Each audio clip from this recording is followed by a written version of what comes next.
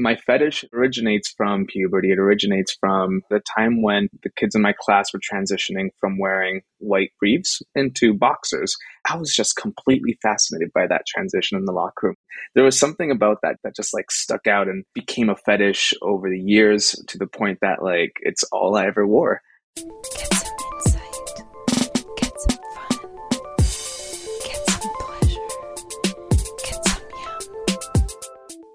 What I continue to be fascinated by as a sex therapist is how getting to know my clients through the lens of sexuality, whether they're talking about a kink or a fetish, it gives access to a richer and deeper understanding of their life story and also provides them with a deeper understanding of themselves.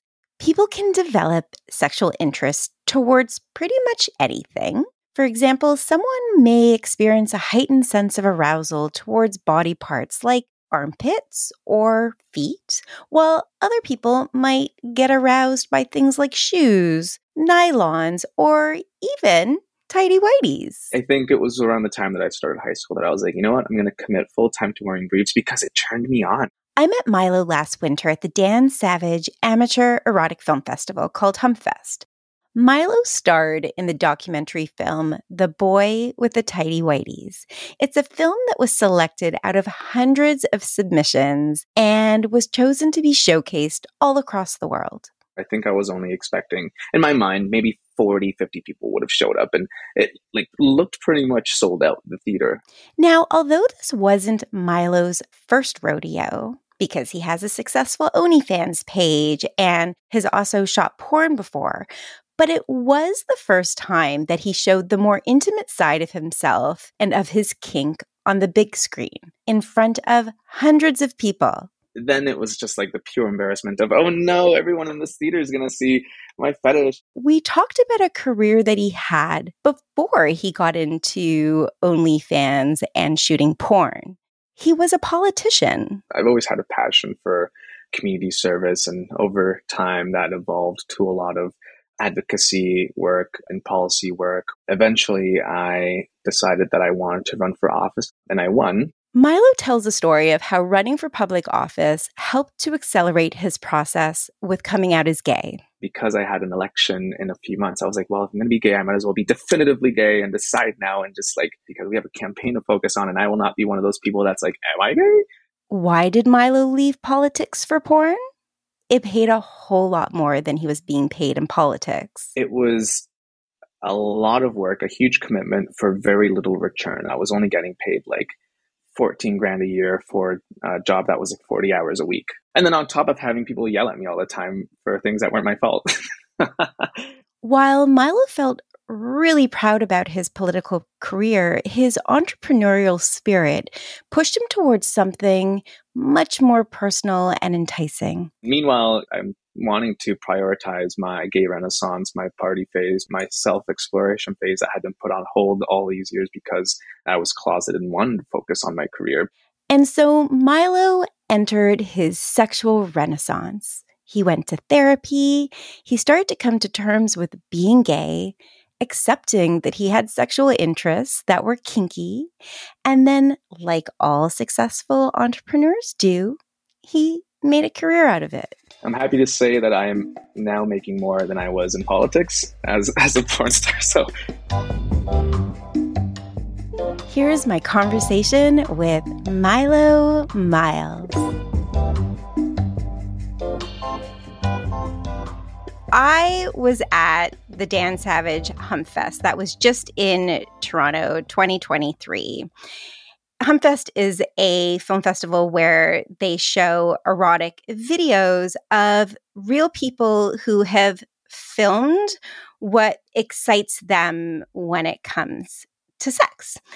And your film, The Boy in the Tighty Whities, for real, was my favorite. Oh, thank you. I wondered what it was like for you to watch your film in a theater full of people. Well, I mean, it was definitely an experience to remember.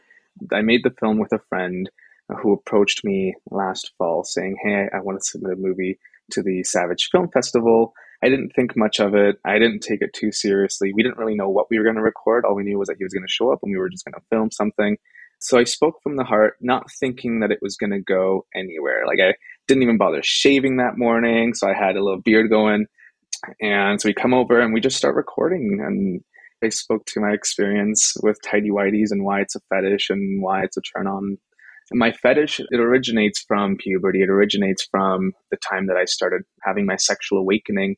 And at the time, I was closeted, but I was definitely attracted to other boys. And it was at a time when the kids in my class were transitioning from wearing white briefs, which is typically what their moms bought them, into boxers. I was just completely fascinated by that transition in the locker room. I loved keeping track of like which of my classmates are still wearing the Tighty Whities and which weren't. And there was also a little bit of teasing that would happen around that too, right? The kids that wore the boxers would kind of like gang up on the kids that still wore Tighty Whities. And there was something about that that just like stuck out and just became a fetish over the years to the point that like it's all I ever wore. When you saw that transition, you stayed in your briefs. I did fall for the peer pressure and tried boxers a few times. So there was maybe like 1 or 2 years where I tried different pairs of underwear, but I always had briefs in the drawer. And I think it was around the time that I started high school that I was like, you know what, I'm going to commit full time to wearing briefs because it turned me on. Yeah. It turned me on walking down the hallway at school knowing that like I was still wearing Tighty Whities and I was trying to figure out who was still wearing briefs. And it was my way of expressing my sexuality at a time when there was so much internalized homophobia and sexual oppression that I was creating for myself. Yeah. So created like a little gateway to express that.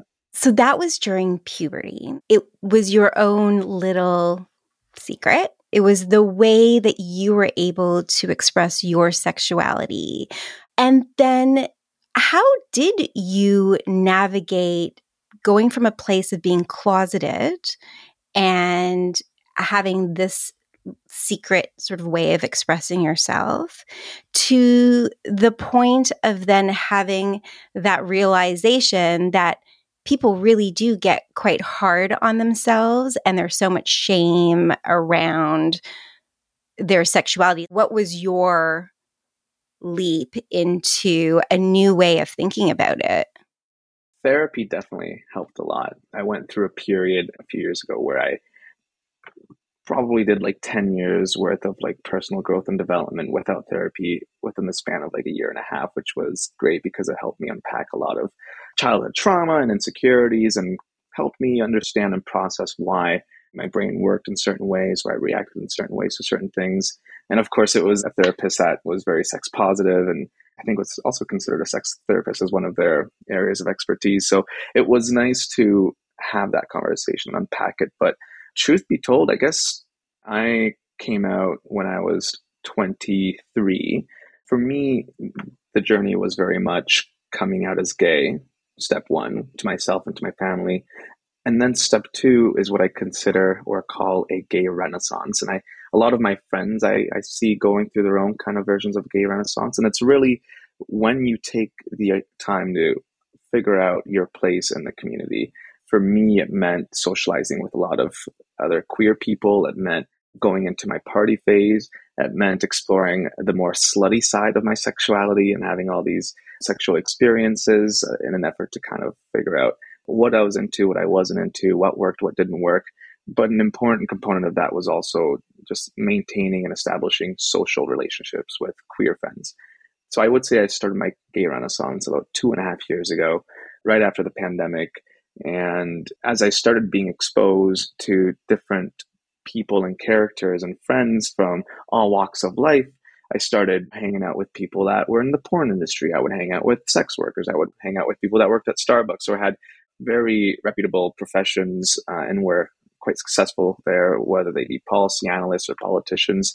And I started realizing that nothing is as clear and cut or even just black and white as I thought it would be. And it really helped me, on top of the therapy, consider a future where I would maybe be more open about my sexuality. And that took me down a path where I started being open to the idea of doing porn. And they say that you should do what you love, that you should monetize things that you're good at. If it's something that you really enjoy, then it never really feels like work. But also with that, was just, I guess, feeling comfortable in my own skin and wanting to do what I wanted to do and putting myself first and knowing that at the end of the day, it doesn't matter what other people think. It's really what you think and how comfortable you are doing it. Yeah. And there's also that element of really putting yourself out there, seeing how other people live, seeing what turns people on, what makes them happy. It helps you to insert more information, I think, into your own sexual narrative, right? Because sometimes we have this sexual narrative of what it means to be sexual, right? And often that is things that you've learned growing up around what is okay and what's not okay and what's like healthy sexuality. And for you, it was very much having that exposure, really immersing yourself into queer culture allowed you then to start to insert that information and change your narrative to a narrative that likely, it sounds like, involved less shame around who you are. I helped to surround myself with a lot of sex positive individuals with just a variety of interests because it created a safe space for me to explore my sexuality in a way that had minimal judgment, minimal consequence, and just made me feel comfortable to figure out what I was into and what I wasn't into, to the point that I am now expressing it publicly because I want people to also feel comfortable in their own skin and know that it used to be that feet were like the main fetish that people were kind of like, oh, that's interesting, but anything could be a fetish. And it blows my mind constantly finding out about these things. And even if you share a fetish, there's multiple layers to them that might be different for two different people, right?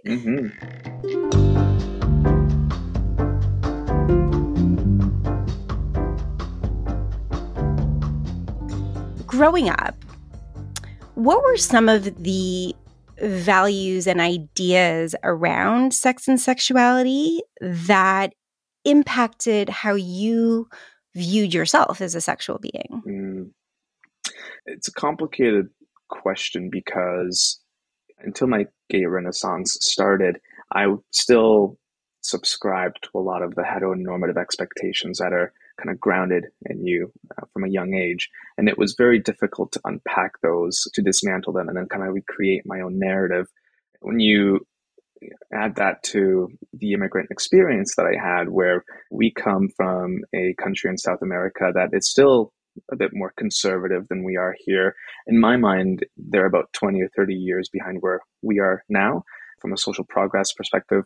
So I had a lot of that to unpack as well, especially, my parents. Because I moved around a lot, I had a very precarious upbringing. I didn't have a lot of stability when it came to social relationships or mentors. So the only individuals that I had that I could consistently look up to were my parents, who still had a lot of those more conservative rooted ideology where it was not okay to be gay. It was not okay to express your sexuality. The only sexuality that was permitted was within the context of you dating a woman at a young age, which I think is probably why I kind of burrowed myself into this sexual hole of obscurity where I was living a double life. There was the person that I was projecting myself as day to day, straight, Milo, versus the person that would, right before bed, would watch porn and jerk off to mostly gay porn. I tried straight porn just to see if I liked it, but I always just went back to the gay porn, or I would read stories about Tighty Whities.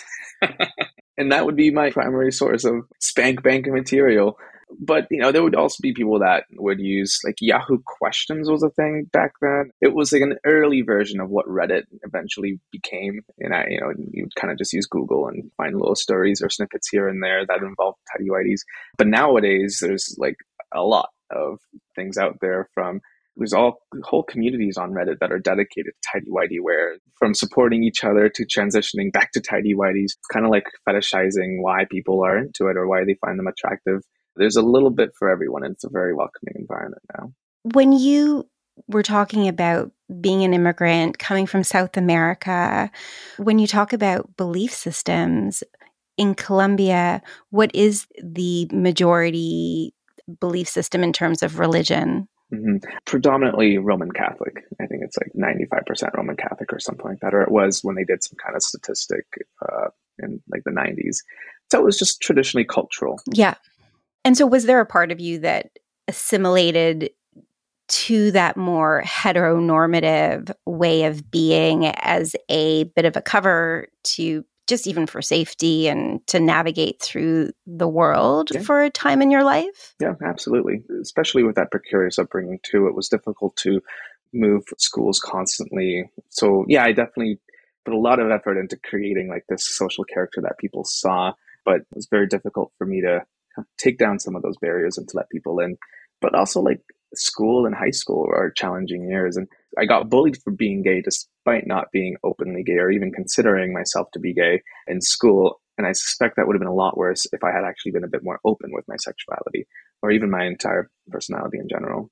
Are you okay if I ask you about what you mean by precarious upbringing? I say precarious upbringing because I moved around a lot. So I went to like 8 different schools before I even went to university.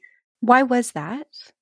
I think it's part of the immigrant experience for a variety of reasons. When we first landed in Canada, a lot of it was tied to housing too. So we moved around a lot just because either my parents would start making a bit more money so we can move from one cockroach infested place to a less cockroach infested apartment building. And it was also, my parents divorced at one point too. So then it was almost like we started over for a second time. I was being raised by a single mother. We experienced hidden homelessness. We lived in a women's shelter in Burlington. So we kind of like moved around a lot. And it just meant that I changed schools a lot as well. How do you think that that's impacted who you are today and how you view yourself, how you view the world, how you take on the world? It's definitely made me a lot more resilient when it comes to how I approach certain challenges. It's also given me the benefit of perspective when it comes to realizing that the things that stress me out or that I'm worried about usually aren't that much worth stressing out about. It's also given me a gift of having a strong social personality to make friends and that sort of thing because of the different environments that I was put in. So it overall made me more resilient, but it now means that what I crave is stability or social stability. And it's important to me to kind of focus on the relationships that I have with friends and building those and strengthening those long term so that because it's nice to stay in one place for more than a couple of years, as it turns out. Yeah. And what was the coming out experience like then for you with your family? I would categorize it almost in 2 parts. There was coming out to myself, and then there was coming out to everyone else. Coming out to myself was a treacherous journey where I was living that double life, right? Looking back now, there was certainly a lot of evidence that I was gay. I remember my first crush was when I was in 5th grade. I remember sexualizing tighty whities and fetishizing them was definitely a big clue. But the logical side of me refused to even entertain the idea of being queer. So it was kind of like this battle between emotion and logic. And over time, emotion overtook the desire to have sexual intercourse with men.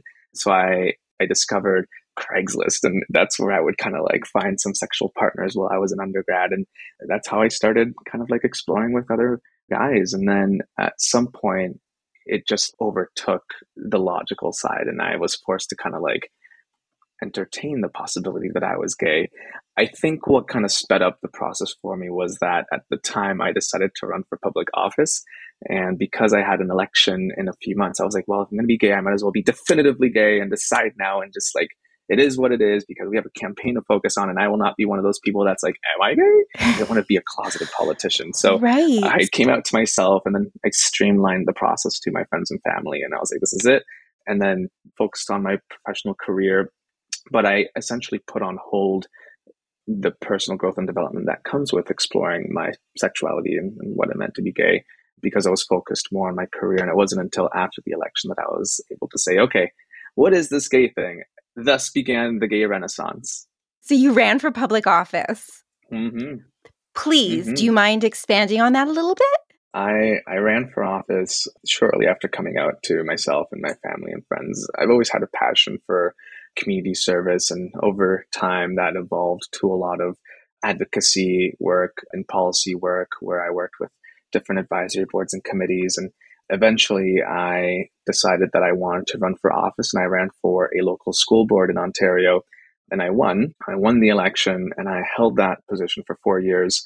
The gay renaissance started in year two of my term in office, and a series of experiences on top of the therapy that I was doing and all the relationships that I was having helped form my decision to not seek re-election, but also transition from a career in politics to a career in the porn industry. What made you decide that that was going to be your next career?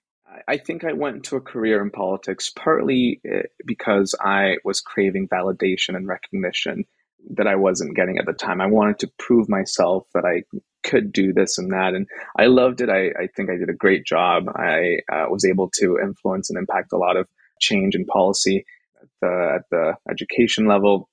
But ultimately, it was a lot of work, a huge commitment for very little return. I was only getting paid like 14 grand a year for a job that was like 40 hours a week on top of also being in grad school. So, and then on top of having people yell at me all the time for things that weren't my fault. It just wasn't the vibe. It wasn't the vibe. It was stressful. And meanwhile, I'm wanting to prioritize my gay renaissance, my party phase, my self-exploration phase that had been put on hold all these years because I was closeted and wanted to focus on my career. So there was kind of like a change where I wanted to no longer put others first, but I wanted to put myself first a little bit. I would say that there's a bit of entrepreneurial spirit in politics that also exists as someone that works in the porn industry. And I think, honestly, I was in Puerto Vallarta one year and Ontario had just gone back into lockdown during the pandemic. Everyone was staying though because they were either working remotely or they were a porn star and they could just work wherever they wanted and travel wherever they wanted to, and hours were flexible. So I think I just enjoyed the novelty of being able to control my own hours and essentially start your own business, because it is your own business. And Yeah. I'm happy to say that I am now making more than I was in politics as a Amazing. porn star. So it's paying the bills and I'm able to Yeah. catch up on sleep. We need to go back to the coming out to your family. You've come out to them and now you have more of a public facing persona that involves you being a porn star and also having your own OnlyFans. How did your parents, who it sounds like came from more of a conservative background and how they saw relationships and sexuality, how did they take it all in? They took it better than I expected. And I suspect it has something to do with the fact that after living in Canada for all these years, after a while, the progressive nature of being in a progressive social country kind of like rubs off on them. But it was still a challenge. Like when I told my mom, I got her a bunch of books, which I think are on the shelf, because I wanted her to read these books if she had any questions. I didn't want her to find her own information on the website. So like, this book is gay, or just books for parents with gay children sort of thing. So I gave her that, but it was still a challenge because after I told her that I was gay, she asked me, "Are you a woman now?" was her question. And that kind of like made me realize, oh, you don't actually know what LGBT means, or what is gay. So Yes. there was a learning curve there. With my dad, it was like, he kind of like heard the information, accepted it, and is still probably unpacking it slowly, but took the information and that's it. He didn't say much else. Yeah. So. And how do they feel about your shift from politics to porn? I told my mom. My mom was the first to know. She's fine with it. No concerns. I mean, they know that I'm a smart kid. They're not too concerned.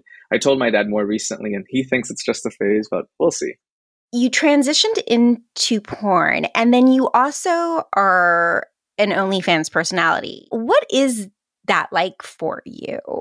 Was that part of going to Puerto Vallarta, just realizing, oh, wow, I can go into this industry and these are the different ways that I could monetize? Yeah, that's exactly how it happened. I met a few people who were successful in the industry, and OnlyFans is one of the more popular avenues for, I guess, creating your own content and having people subscribe to your page for a more consistent form of revenue.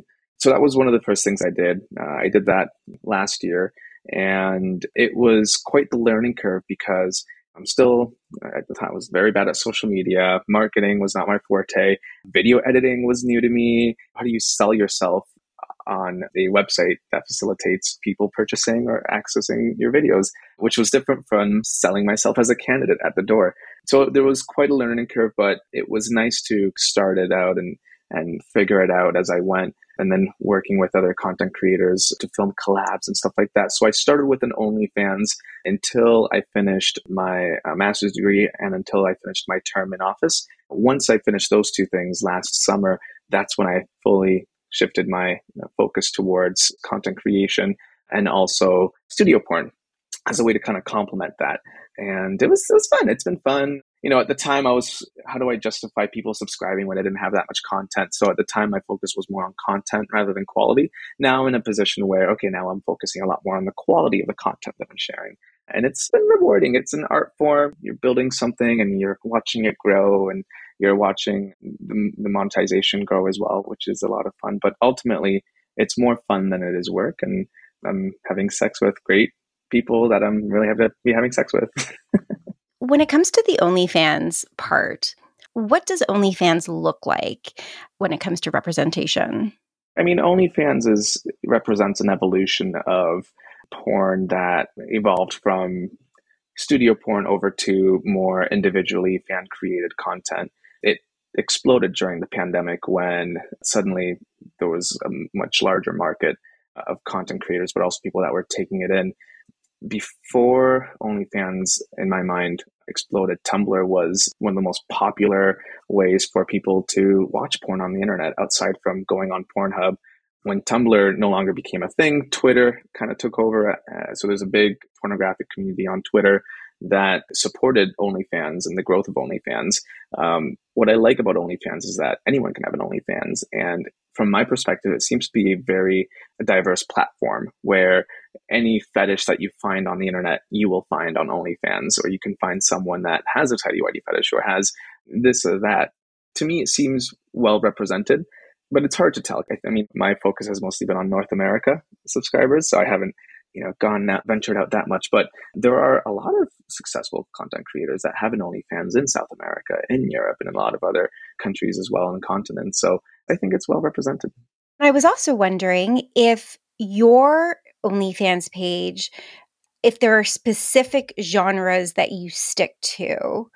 Is this where you will then bring in your fetish for men's briefs, or do you kind of do whatever? It's a little bit of both. It's a debate that I've been struggling with since I started working in the porn industry, because some of the most successful content creators on OnlyFans are people who are able to create a very specific niche or work with a very specific niche and build an audience around that. My challenge has been that I've traditionally had a broad spectrum of things that I'm into. And in order for this not to feel like work, I want to incorporate multiple aspects of my sexuality in my OnlyFans. Yes, primarily it's Tighty Whities. That tends to be one of the centerpieces in all the videos that I record or all the collabs that I do. There's always Tighty Whities in one way or form, on top of more dedicated Tighty Whitey fetish videos.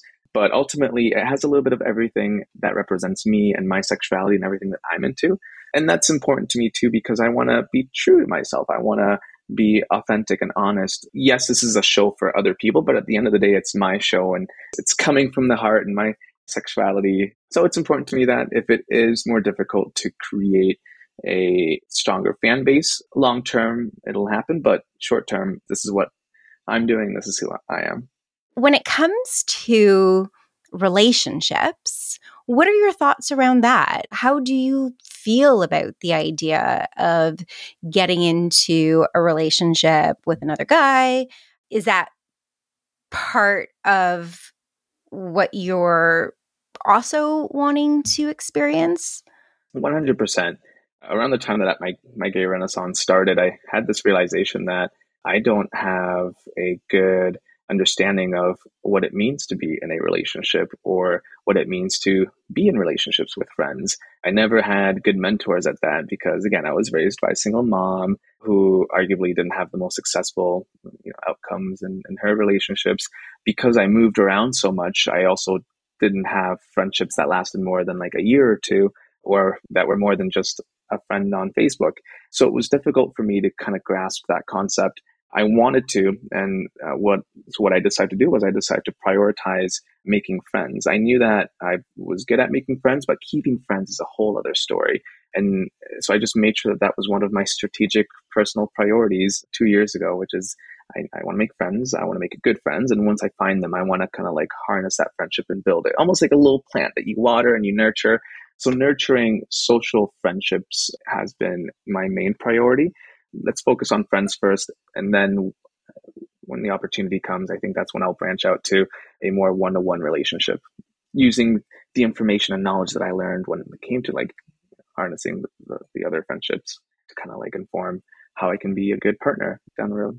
Listening to your story of how you got to where you are today, it makes me think of a lot of people who are also really struggling, number one, with their sexuality or their gender journey, but also really feel so much fear and shame around things that interest them sexually.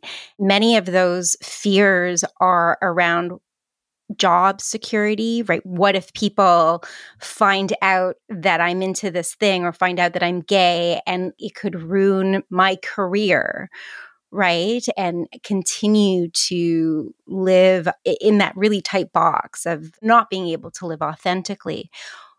What would you say to people that you think would be helpful who may have been exactly where you were not that long ago?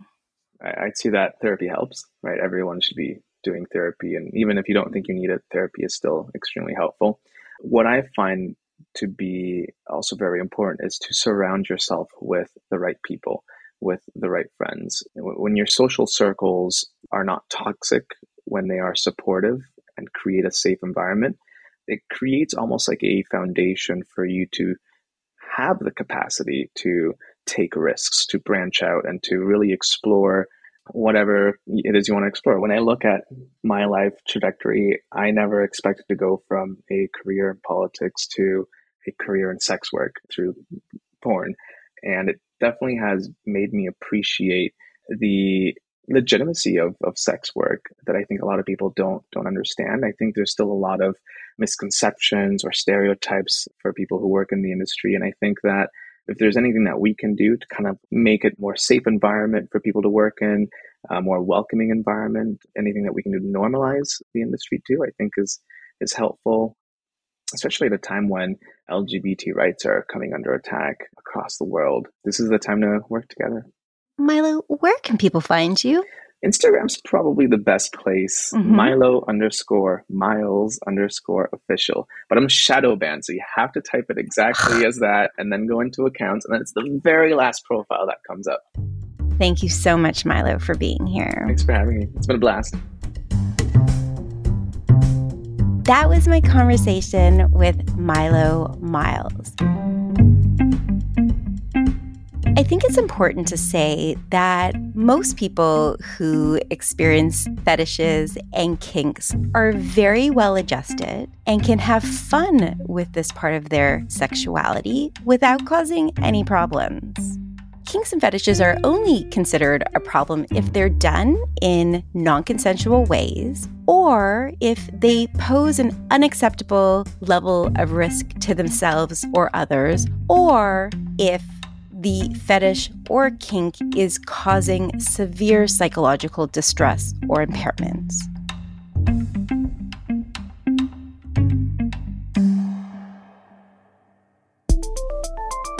This show is produced by Vocal Fry Studios. If you have show ideas or a question you want me to answer in an episode, email me at michelle@getsome.ca. And don't forget to follow me on Instagram at getsome_podcast. You'll get insights on sex and sexuality, dating tips, and behind the scenes between episodes. Thank you for listening.